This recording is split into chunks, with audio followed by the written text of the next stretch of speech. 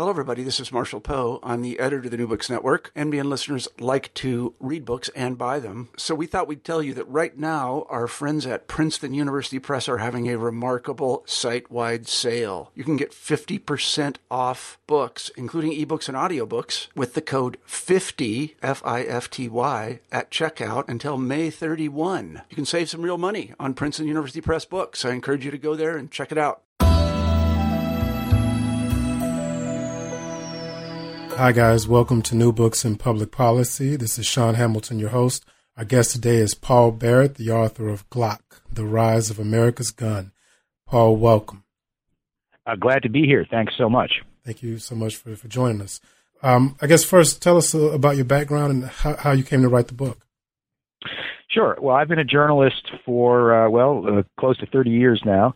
I've followed the gun industry since the late 1990s when I began at the Wall Street Journal to follow litigation against the gun industry that was brought by cities and counties all across the country that were imitating the states that had earlier sued the tobacco industry. So these lawsuits very much fascinated me, and I wrote about them at some length for the Journal. And then I got interested in the gun industry itself, realized that it really was a unique industry, uniquely wound up with American history, law, politics, culture. And I like to say that you never meet a boring person who works in the gun industry. Everybody's got a story. Everybody has some fascinating, sometimes slightly kooky experiences. And, to me, it's a never-ending source of interesting anecdotes and statistics and so forth. So some years went by. I wrote about other things, wrote books on some other subjects. And in 2009, an old source of mine who was a senior executive with Glock called me up out of the blue and said, you've always been bugging me to tell you more details about how Glock, which everyone knows is a very important firearm manufacturer, you wanted to know the inner workings, and I said, absolutely. And he said, well, now I'm ready to tell you. And this began a process whereby this longtime executive, who at that point was a former executive, he'd had a falling out with the founder of the company, Gaston Glock. He provided me with a lot of fascinating inside information. I did a series of magazine articles based on that information, having moved at that point to Business Week magazine. And that work suggested to me that the story of Glock, the story of this one particular handgun, would actually tell the larger story of the gun market in the United States and even more broadly, the American fascination with firearms in the latter part of the 20th century and early 21st century. So that's when I realized, there's really a book in this, and I'm going to write basically a biography of a gun. Tell the story of the Glock, and that's what led to the book. Okay. Now, you open the book with a story about a shootout in Miami. Right. Tell that story, just to kind of set the stage for the... Sure thing. This is the famous FBI Miami shootout that took place in 1986, and it really made an impression on law enforcement at all levels in this country. A group of FBI agents on a stakeout, what they call a rolling stakeout, where they're following suspects in cars,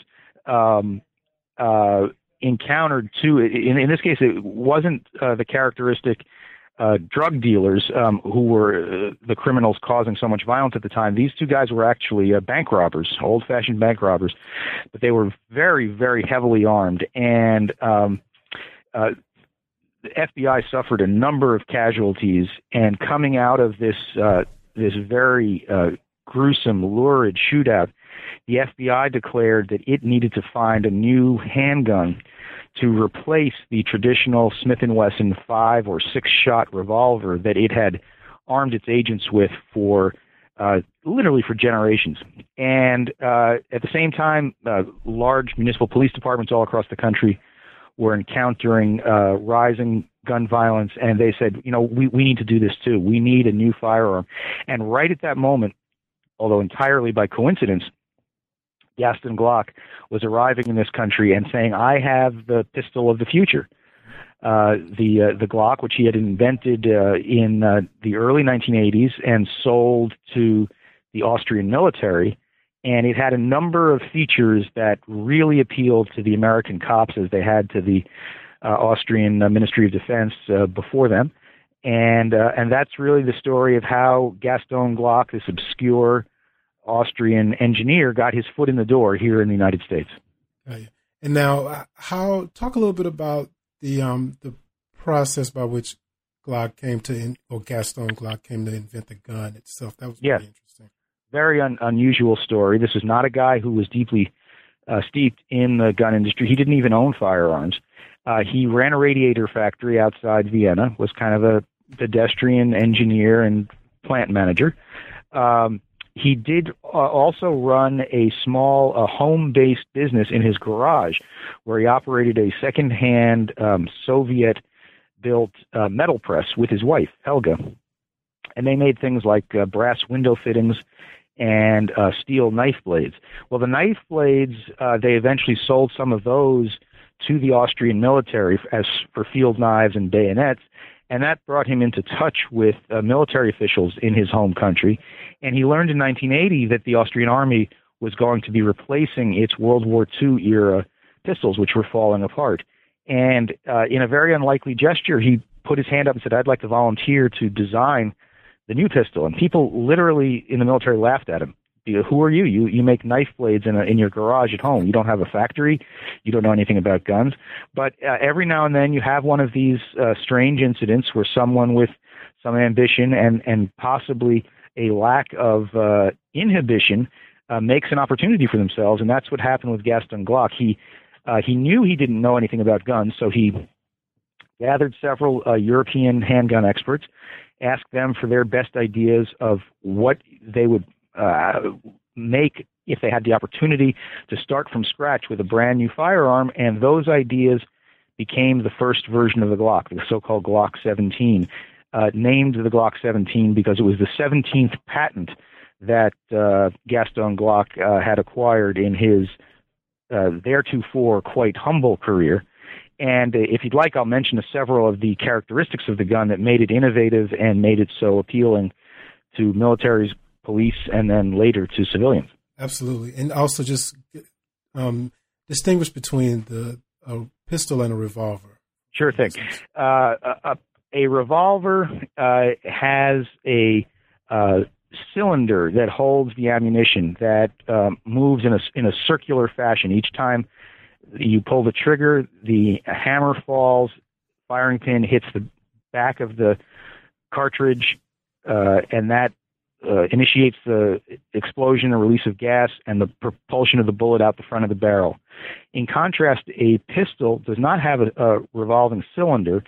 It has an ammunition magazine, a rectangular spring-loaded box that snaps into the bottom of the grip with the ammunition stacked up, one bullet on top of another. And the pulling of the trigger initiates a process whereby the mechanism on the top of the gun, the so-called slide, shifts position, scoops up a round from the top of the magazine and puts it into the firing chamber so that it's ready to be fired when the firing pin hits it in back. So it's two different technologies for propelling a round out the barrel. And they're quite different, and both designs have been around for a long time. What Glock did is he took the pistol design and he took it to a new level. He, with the advice of his expert buddies, he employed industrial strength plastic, or sometimes referred to as polymer, to build the bottom part or the receiver of the handgun. This allowed him to make it much lighter. It created more room for the magazine so he could make the firearm have a larger ammunition capacity. The Glock, to be specific, had the original basic Glock had 17 rounds. And that compares to 8 or 10 rounds in a typical pistol and to only 5 or 6 rounds in a typical revolver. So you could see right there that the Glock had considerably more firepower. It was lighter. It was less susceptible to corrosion because it was the part that the hand touches was made out of plastic. It had a firing mechanism that had a very light so-called trigger pull, which is a reference to the amount of force it takes with the index finger to engage the trigger and cause the gun to fire. The Glock, for example, the standard Glock has a trigger pull of about 5.5 pounds. In contrast, the Smith & Wesson revolver has a trigger pull of 12 pounds. So you can see that it's a lot easier to fire the Glock, and that translates into two things. One, it makes accidents easier. If you touch the trigger by mistake on the Glock, it's going to take much less pressure to shoot around into your leg or into your foot or God knows where else. And the professional football player Plaxico Burress and many others can tell you about the problems they've had with their Glocks shooting themselves. But on the positive side, it means that the gun is much easier to fire, so that if you use it properly, if you keep your finger outside the trigger guard and only put your finger on the trigger when you are ready to fire and destroy something, then you are much more likely to be accurate. And as the police found in this country, shooters who were mediocre shots would become competent shots, and people who were competent became excellent shots. And they had all this extra ammunition, which was seen as a great boon, at least if you're the good guys. I mean, of course, if the same firearm falls into the wrong hands, then the bad guys have more rounds to shoot. Right. Now, how was the Glock introduced to the States? Well, it kind of trickled over here through a couple of different mechanisms. There are people who spend their whole lives scouring the earth for the latest in firearms and write for various gun magazines, and the Glock got some attention that way, including in the famous or infamous, depending on one's perspective, Soldier Fortune magazine discovered the Glock and did a big, very laudatory article about it all the way back in 1984, and that got some attention in gun circles. The U.S. Secret Service, which is very interested in the latest in gun technology, learned about it and brought a couple of samples back in 1985. And around that same time, Gaston Glock realized, although he wasn't a particularly cosmopolitan man, or he didn't speak English and he didn't really know much about international marketing, but it did occur to him that if I'm going to make a fortune out of this, I have to get outside of Austria. And the biggest, richest gun market in the world, by far, is the United States. So he ended up hiring an Austrian-American English-speaking salesman, a guy who had been in the gun industry here for many years, and he happened to choose wisely. He chose a very vigorous, very imaginative guy who was really kind of the Johnny Appleseed, who took the Glock from police department to police department and showed them that this strange-looking plastic pistol really was a superior product, and it kind of took off almost like a fad. I mean, one police department would adopt it, the shooting instructor for that police department would tell the guy in the next county or the next state, hey, we've just adopted this strange thing called the Glock, you ought to take a look at it. And by the early 1990s, it was really replacing the Smith & Wesson all across the country. Mm-hmm. Mm-hmm. And now, but it was controversial right out of the gate, right? Oh, absolutely. It was controversial right from the start, and in fact, it looked at first like maybe the Glock would be kind of strangled in the crib, at least as something that would be available to civilians, because gun control proponents were very hostile to it right from the get-go. Mm-hmm. However, this story turned out to have a very counterintuitive ending, and the controversy that came to surround the Glock actually benefited the company and helped make Gaston Glock the billionaire that he is today. Let me explain. The gun was opposed by gun control groups on a couple of grounds, but the main one was that because of its being made primarily from plastic, it would defy airport security. And in the mid and late 1980s, airplane hijackings were the main form of terrorism that people were focused on. Mm-hmm. Mm-hmm. This was such a concern that the United States Congress convened hearings on the plastic pistol, by which they meant the Glock. That was the only one being offered on the market. And major jurisdictions, including New York City, where I lived, the 5 boroughs of New York, banned the Glock by name, by brand, which is very, very unusual. It'd be like banning a particular car by brand name. And again, the idea was that this was going to be, as its opponents branded it, the hijacker special. That it would become favored only by the bad guys. There were rumors that Glock was selling his pistol to Muammar Gaddafi at that time, the ultimate ruler of Libya and sort of public enemy number one in that era, the Osama bin Laden of his day. Mm-hmm. Mm-hmm. Then it turned out that a lot of this was just mythology.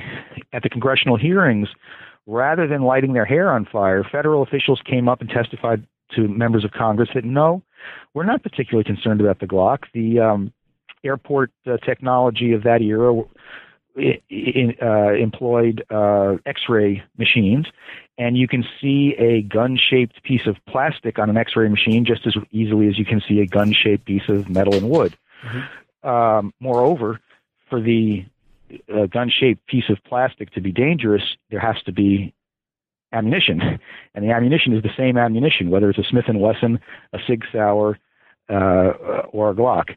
So that whole allegation literally fizzled away and was a tremendous embarrassment for the gun control movement and a tremendous victory for Glock.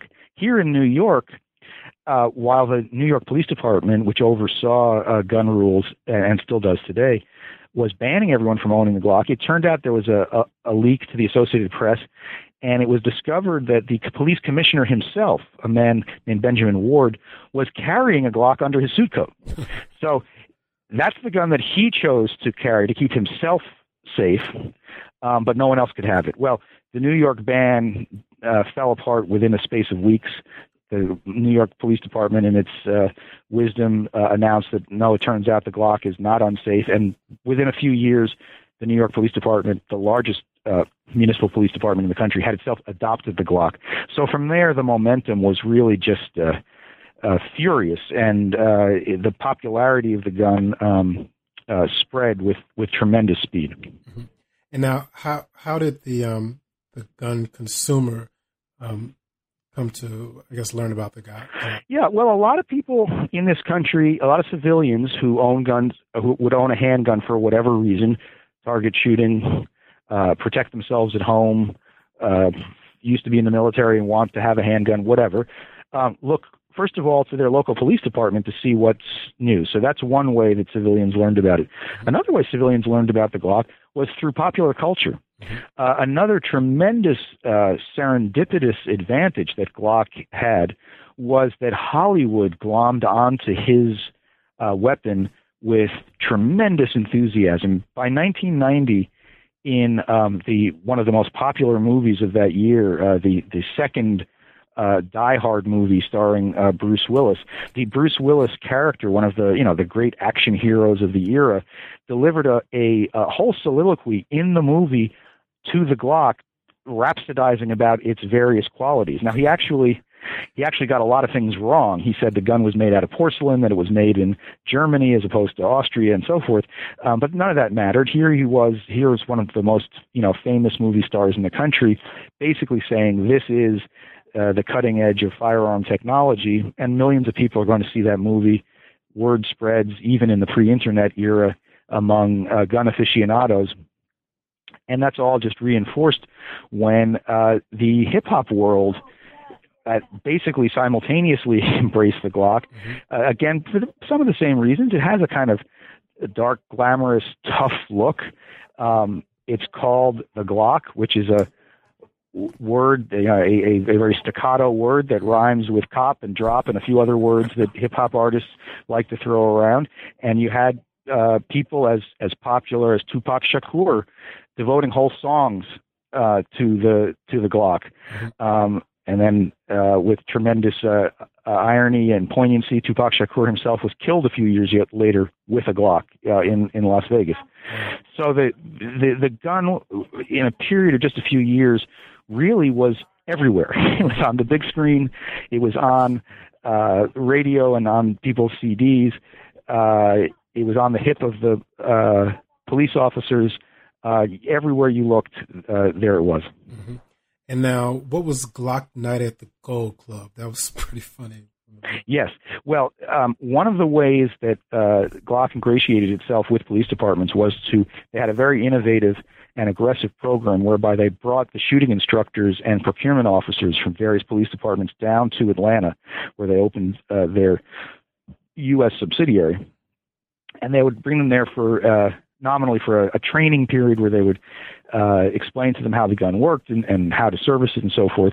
But the highlight of these 4-day training sessions was an evening at the Gold Club, which was in the 1990s certainly Atlanta's premier gentleman's club, to use a polite term. It was a high-end strip club, but it really had a national profile. For whatever reason that a place like that comes into vogue, the Gold Club was really popular with celebrities and particularly with athletes. So you'd have a lot of NFL athletes, NBA athletes who would patronize the Gold Club.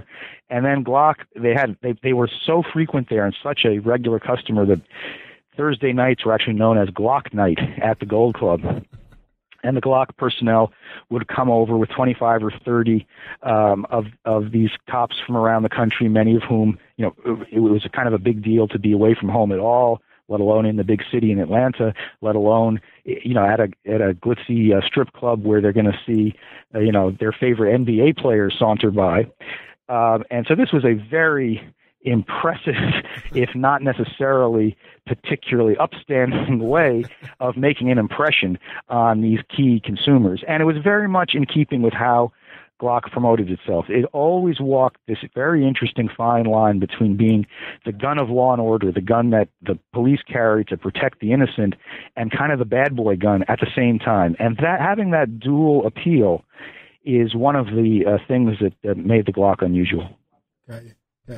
And they were able to take that same approach to gun shows and places like kind of out on the road, so to speak, right?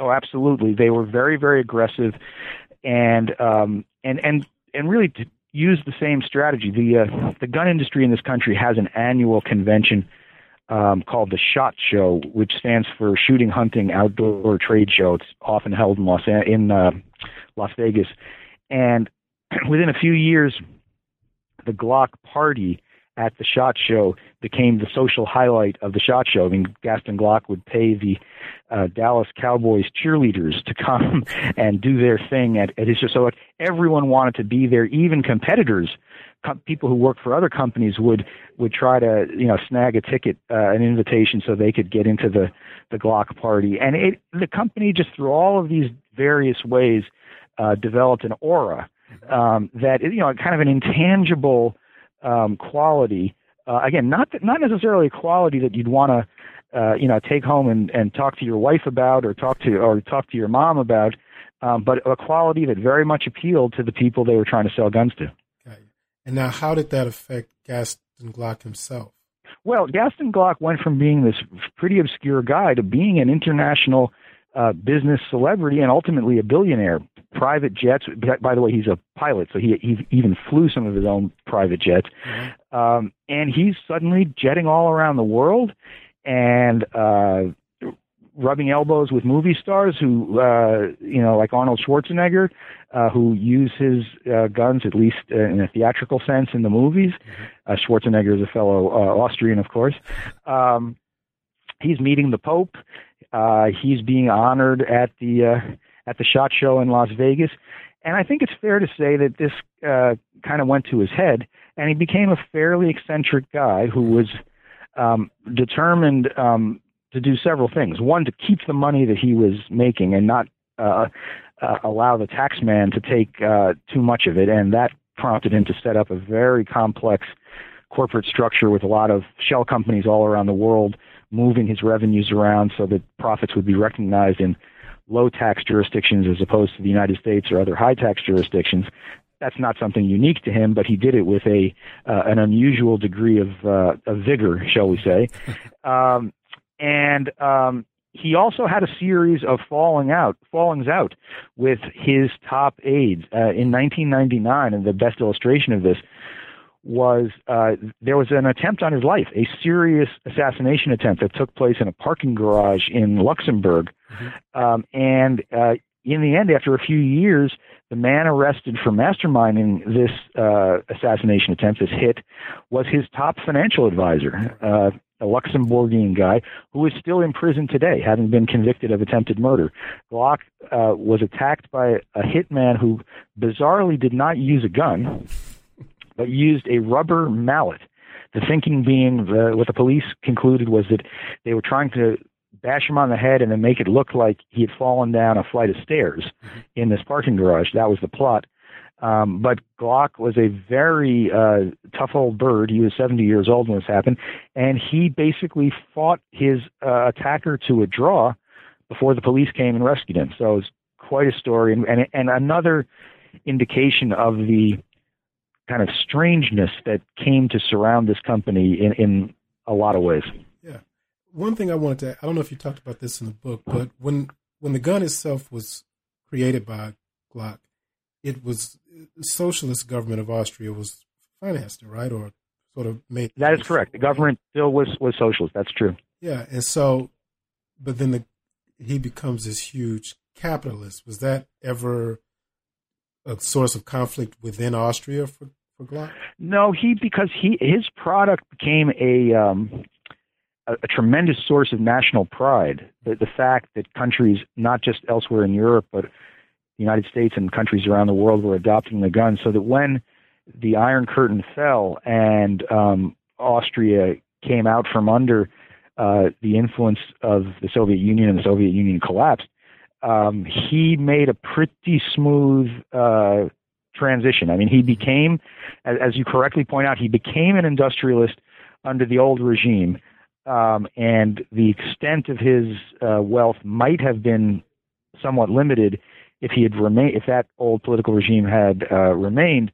But he had the good fortune of coming into most of his money in the 1990s, by which time Europe, and particularly Eastern Europe, was emerging from communism and socialism. Mm-hmm. And now another question: so socialists get criticized for all the things they seem to not be able to invent or improve on. Blue jeans was one. I heard that most Soviet countries never were able to do well in cars too, but the AK-47 was created in the Soviet Union, and yes, the Glock. Well, I guess, why do people call the Glock the AK-47 of handguns? Well, because like the AK-47, it is defined by its simplicity. Mm-hmm. The fact that it has very few moving parts. It can operate even when it is not taken care of very diligently. In other words, if it gets a little dirty or a little gunky, it'll still continue to fire.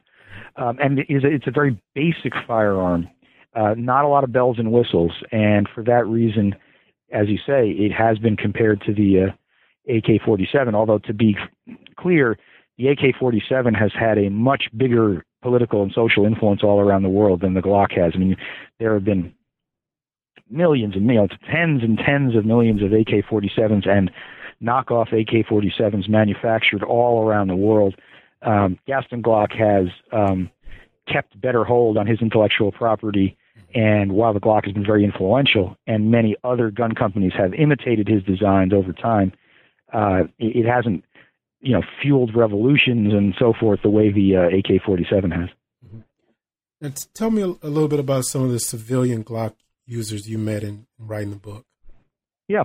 Well, this takes you to the point that big parts of this country are deeply enmeshed in what I think it's fair to call a gun culture, meaning that they see tremendous symbolic and cultural significance in firearms. They take the Second Amendment very seriously. They see guns as a representation of individualism and self-reliance. And the Glock, in a lot of ways, it really exemplifies those values, because it is a very sort of business-like, unfancy, get-the-job-done, and in that sense, even though it's made in Austria, very American firearm. And so it has a lot of very enthusiastic fans, and like anything in a country this big, it has a lot of people who don't like it. There's an alternative, earlier design pistol called the 1911, which is a sort of a generic design that's actually manufactured by a lot of different companies. And there are people who will argue with you all day about the merits of the 1911 over the Glock, and the 1911 looks better, and so on and so forth. These are fairly esoteric debates, kind of like if you are going to argue with someone over whether you like a Corvette more than a Mustang. But the Glock definitely has a very loyal fan base in this country. Mm-hmm. And now the 1911, is that an American-made gun? Yes. The 1911, originally made, manufactured widely by Colt. The reference is to the year it was introduced. It was adopted initially by the American military, and it is a larger and in some ways clunkier gun, but one that, in terms of its aesthetics, looks to some people's eyes more appealing. Mm-hmm. And I've used both firearms. They have their advantages and disadvantages. But at this point, calling something a 1911 would be almost like I don't know, let's see what you do. It's almost like calling something a convertible or something. I mean, it's a design that is employed by and used as a label by many manufacturers. Mm-hmm. Talk about the mass shooting in Killeen, Texas. In 1991, a madman drove a pickup truck through the plate glass front window of a cafe called Luby's in Killeen, Texas.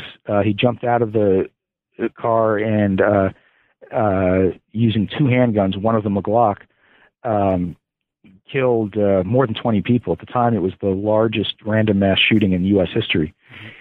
This introduced the pattern of the Glock being used in such random mass shootings where people, seemingly with a suicidal bent, decide to take a lot of people out with them as they go.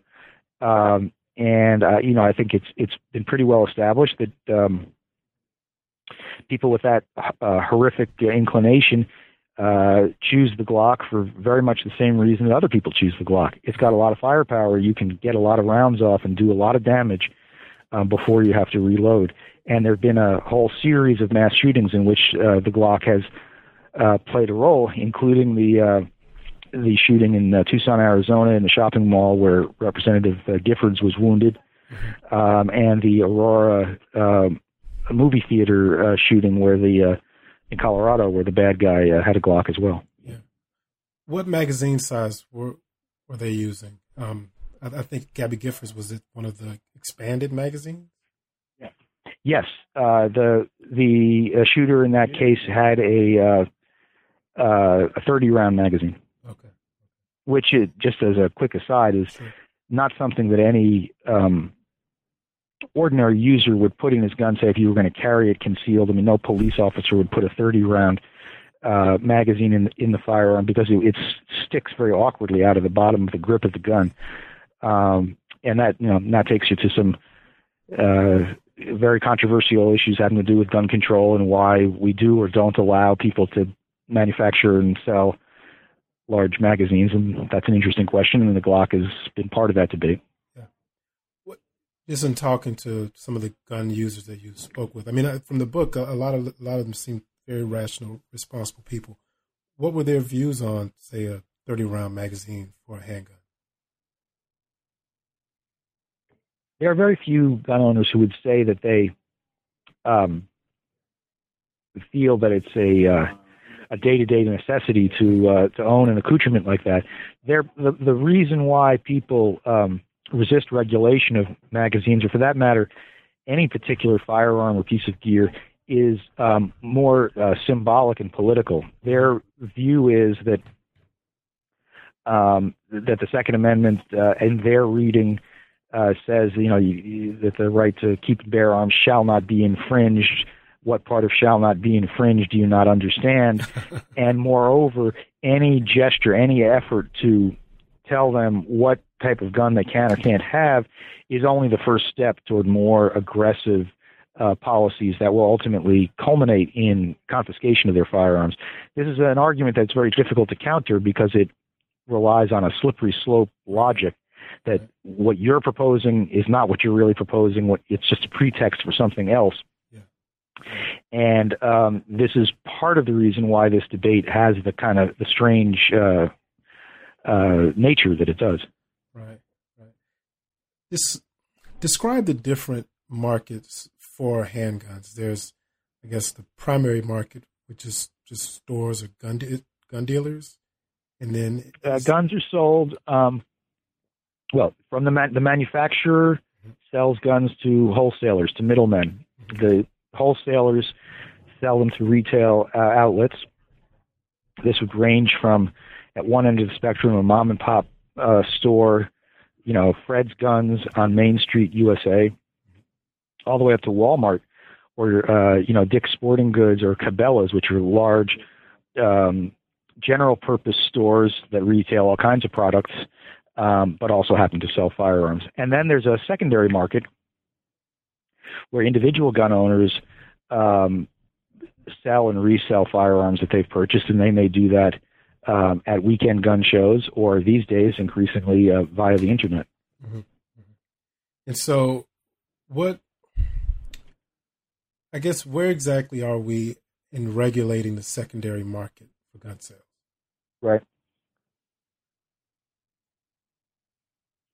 I'm sorry, what's the question? Oh, yeah. What kind of regulations are we seeing now in the secondary market for guns? Well, there are a variety of regulations. If you're in the commercial gun business, you're supposed to have a license, which puts you under the supervision of the ATF, the Alcohol, Tobacco, and Firearm Bureau. There are more than 50,000 people who hold those licenses, and again, that would range from individuals who may sell firearms from their garage to Walmart. Mm-hmm. But there are a lot of other people who buy and sell firearms who are not, quote, in the business, close quote, who are not commercial dealers, mm-hmm. Who don't categorize themselves that way. And under current law, you are allowed to buy and sell those firearms, as long as you do it within your state, not across state lines, and you're not. There's no questions asked. The background check that applies to all licensed dealers doesn't apply to the unlicensed dealers, and that's a big source of the current controversy over whether gun laws ought to be tightened. A lot of people, including members of Congress, have advocated for applying the background check rule to all commercial gun sales, right. But that proposal just last week was defeated. Right. Now, are there any gun organizations that support that kind of legislation, as far as you know? Well, the key fact is that the biggest, most potent organizations oppose it, the NRA, mm-hmm. And others in the gun rights movement. Mm-hmm. There are some smaller organizations. There's a group called the Independent Firearm Owners Association, mm-hmm. which is based in New Hampshire, run by a former NRA guy named Richard Feldman. Mm-hmm. That's very pro-gun, but in this current, most recent round of debate, endorsed comprehensive background checks with an exception for family members and friends. So there's some variety within the gun-owning world, but the people who have the largest organizations and the most resources and the most influence are very attached to the idea that when people propose something like comprehensive background checks, it's really just a pretext for something else. Mm-hmm. And whether that's true or not is almost beside the point, because it's it's an allegation you can't prove or disprove, and it has shown itself to be very, very potent in Washington, for better or for worse. At the state level, in many states, that's not the case. Mm-hmm. Connecticut, New York, Colorado, Maryland, they've all shifted their gun laws in the wake of the massacre in Newtown, and I think we'll see some other states shift their gun laws as well. So we have a federal system, and you have different rules in different places. Now, in your research, has has the gun, I guess, lobby or the gun community always been this sort of, I don't know, unable to change, or you understand the question? There was a major shift in the gun debate in the late 1970s. The NRA on its side got much more politicized and took much more extreme positions, and then in the 1980s came to have much more influence in Washington. On the other side, the movement shifted in a different way, in that in the late 60s and much of the 1970s, gun controllers really wanted to ban all handguns in this country. Mm. And the fact that they had that position back then is frequently brought up by the NRA today, because they say, well, today you are asking for much more moderate restrictions, but we know what your real agenda is. So the gun control movement has actually, in a lot of ways, moderated its demands, while the pro-gun side has gotten more aggressive and more extreme. And the bottom line is that over the last dozen years, the gun debate has shifted very drastically in the favor of the pro-gun side. Some people think that's great. Some people think it's terrible. But that's sort of that's the way things have gone. Right. Tell the story of the municipalities trying to sue the gun industry. We saw that happen a few times, right? In the late 1990s, cities and counties around the country got together with plaintiffs' lawyers who had sued the cigarette industry in the mid-90s, and they sued the gun industry en masse, Glock and other companies, on the theory that the gun companies should be held liable for the costs of gun violence in big cities. These would be the medical costs, emergency response costs, and the police costs connected to gun violence. Mm-hmm. This was very appealing to a lot of liberals. It seemed like a rough analogy to the claim that states had made about the tobacco industry, that the tobacco industry should be responsible for the massive health costs related to smoking-related illnesses. But the gun suits, unlike the tobacco suits, did not lead to a huge settlement. And in fact fizzled out. And they fizzled out for two reasons. One, the analogy was not ultimately perfect and not appealing to a lot of judges, because unlike in the situation with cigarettes, there's an intervening wrongdoer in the gun scenario. In order for the gun, for that product to have a harmful effect, it has to be misused. Mm. If it's sitting inert in some lawful owner's gun safe in his closet, actually it's not imposing any additional costs on society. It becomes a problem when a criminal uses it or an insane person uses it, and so forth. And judges, when they looked at this theory, said to the plaintiffs, to the cities and counties, you're missing a step in your logic, and by leaving the trigger person out, by leaving the bad guy out, you're creating a chain of liability that I'm not going to enforce. Mm-hmm. A second reason the suits failed was that the NRA and local gun organizations persuaded state legislatures in 1999, 2000, 2001 to pass statutes that banned the lawsuits. So even whether or not the local judge was throwing the suit out on legal grounds, the legislature was stepping in between the lawsuit and the judge and saying, get out of the courtroom, we ban this as a statutory matter.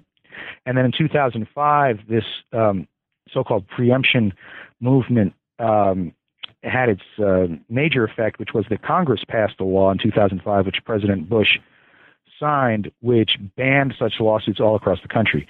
So right now, the upshot of all of that activity is that the gun companies are actually more shielded than they had been before. Mm-hmm. Now, there was also the whole process by which Glock would sort of buy guns back from police departments. Yes, Glock instituted a very creative and ultimately controversial program whereby they would give police departments big discounts on new Glocks if they would trade in their old firearms, whether they were revolvers or even the first-generation Glocks that they had bought. Glock then basically resold those on the secondary market, and that made the transaction financially attractive to Glock, but it had the side effect of disseminating more guns, Right. putting more guns on the market. So that's the reason that once people noticed that this was going on, it became very controversial in the mid and late 1990s. Right, right. So I think one example you gave was New Orleans was trying to sue gun manufacturers, and yet they found that some of the guns that they had already traded back in were back on the streets in New Orleans. They were complicit. That was the argument. Yeah, that was a situation where Glock kind of caught the city of New Orleans anyway in a position of being quite hypocritical. The city was saying, you, Glock, are creating a sort of a nightmare. You're polluting our streets with your guns. You're producing more guns than lawful buyers really need, and that's fueling crime. But then it turned out that the city of New Orleans was itself selling its own guns back to Glock, fully knowing that they would end up back on the street, and in fact had made an arrangement with Glock so that the New Orleans police guns would not be resold within the state of Louisiana. So they arranged so that it would be dumped on somebody else. And this undercut I think the righteousness that the city of New Orleans and other cities that were employing similar measures had in condemning the gun industry, because they were basically in the gun business too. Now, I'm going to have to wrap up with another question or two. So, Sure. What else can we talk about? I guess one of my last questions would just be, what do you think is sort of, what kind of gun control would you say is reasonable at this point? Based on your well, that's a big question. I would answer that by making a suggestion I've made in print, which is that I wonder whether the whole debate ought to be reconfigured. Mm-hmm. And we ought to look at it from the perspective of reducing crime, not arguing about who can own which guns. Mm-hmm. Debating who can own which guns under what circumstances is really an indirect way of trying to control crime, trying to control the misuse of guns.